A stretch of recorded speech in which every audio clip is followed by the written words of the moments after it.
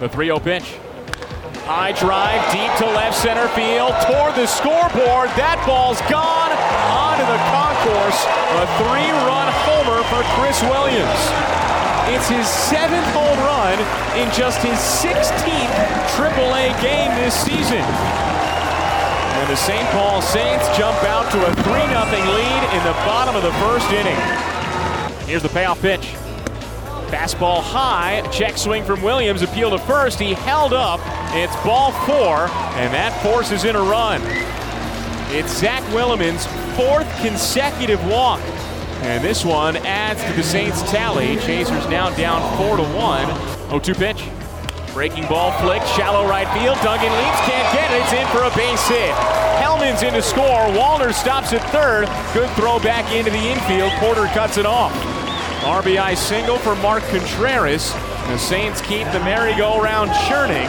It's now 5-1 Saints in the bottom of the second inning. First pitch to him. Fastball drilled deep to left field toward the bullpen. No doubt about it. That ball's gone. A solo blast for Nick Lofton. It's his 2nd straight game with a homer. And the Chasers get one back and make it a 3-run game, now trailing 5-2 in the top of the 3rd inning. 2-2 pitch.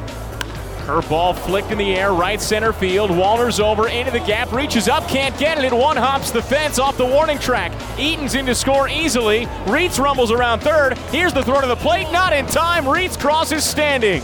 2-run double Logan Porter. And the Chasers cut the deficit to 2.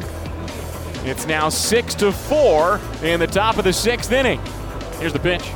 Fastball ripped to right center field, into the gap, down for a base hit. It rolls all the way to the fence. Porter scores easily from second. Duncan's now standing at second with an RBI double. Back-to-back doubles for the Storm Chasers, and it's now a 1-run game. 6-5 in the top of the 6th inning. Full count on Michael Garcia. The pitch. Curveball loop towards shortstop. Skips past Hellman into left center field, a base hit. Duncan rounds third. He's in to score standing. And the Storm Chasers have tied the game in the top of the 6th inning. Knotted at 6 at CHS Field. The 1-1. Hit on the ground up the first base line, just over the bag. It sneaks past Porter down the line, and it's a fair ball. Contreras heads to second. Wallner's in to score, and the Saints take the lead. And now Porter's got his hands outstretched, looking at the first base umpire, Anthony Perez, wondering why that wasn't a foul ball. They're looking down to the home plate umpire, Jonathan Parra, who didn't actually make a fair or foul call, it appears. And Scott Thorman's coming down out of the dugout to chat with Perez. That ball went right up the first base line, and it looked like it was a little bit wide of the first base bag. Barely over the edge of it, if anything. First pitch to Andrioli. He shows bunt, puts it down first base side. It's a squeeze. Porter picks it up. Nobody to toss it to at first. Everybody's safe. Contreras scores.